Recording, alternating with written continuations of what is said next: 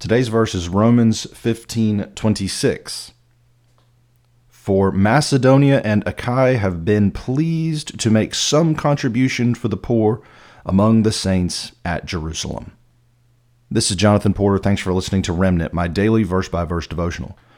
We are working our way through Paul's letter to the Romans, one verse at a time. Okay, just as a quick catch-up, we're in this section. Paul is telling the church in Rome that he's coming to see them. Only first he's got to stop by Jerusalem to deliver funds that other churches have given to the needy in Jerusalem. There's a big need. There's a lot of poverty in Jerusalem, and the churches that Paul has planted have made a contribution towards that need, and he's bringing that to Jerusalem. So this verse mentions Macedonia and Achaia. I might be pronouncing Achaia wrong. I likely am, but I don't. That's my bad. What this means, that these are Roman provinces that where Paul had set up churches. This is northern and southern Greece today. This is Philippi, Thessalonica, Corinth, some other places that Paul traveled through. But so these are people who Paul knew very well, and they had given generously to the needy in Jerusalem. A little bit more about the need in Jerusalem. So for some reason, Jerusalem was especially prone to poverty. Like historians have said, there's a number of factors that went into this. Judea always, just for whatever reason, was prone to poverty. Not sure why. There were also famines going on throughout this time. So between 100 BC to 100 AD, there were an estimated 10 famines in this land, which is a lot. And then there was persecution of Christians in this area in Jerusalem. There was intense persecution of Christians.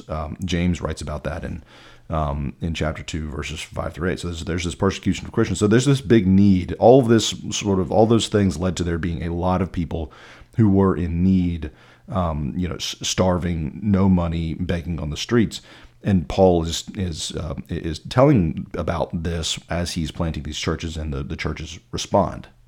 So here's just an interesting side note about giving. It's not really a side note. It's probably pretty crucial. Paul wrote the letters to the Corinthians before he wrote Romans, and in the first letter to the church in Corinth, in chapter 16, he starts talking about, here's how you're going to take up these offerings. He'd already told them about the need, so they're aware of it, and he just tells them, take up weekly offerings and set the money aside for this gift to the Jerusalem poor.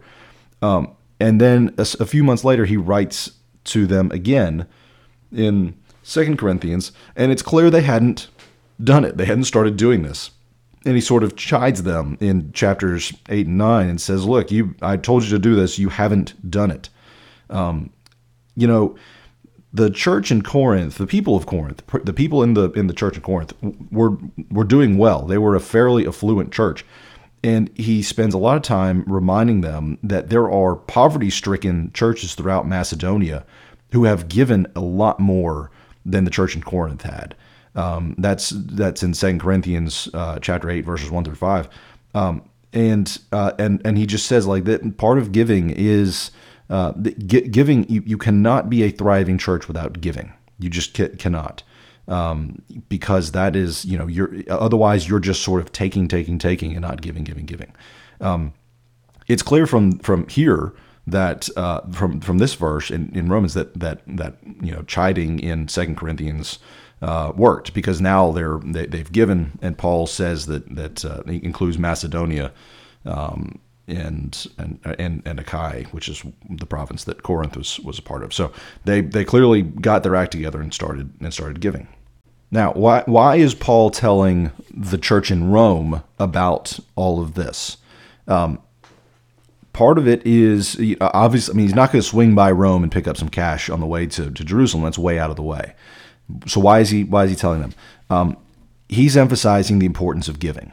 He's He's likely he's previewing this so that probably when he comes to visit, he says, look, there are needy people. Let's find some needy people for you to bless. But he's not making a direct ask. He's mentioning this because it's important. He's not making a direct ask, but it is important. And so he's talking about it to the church in Rome for a reason. And the reason is exactly what I just said. You cannot be a child of God without giving to the needy. The Gospels are full of instructions to help the poor. From everything from Jesus talking about how the blessed are you who are poor, for yours is the kingdom of God in Luke 6, to telling the rich man to in Matthew 19:21 that if he wants to be perfect, go and sell all of your possessions and give them to the poor. Us giving to the poor is to the needy is something we are called to do as Christians.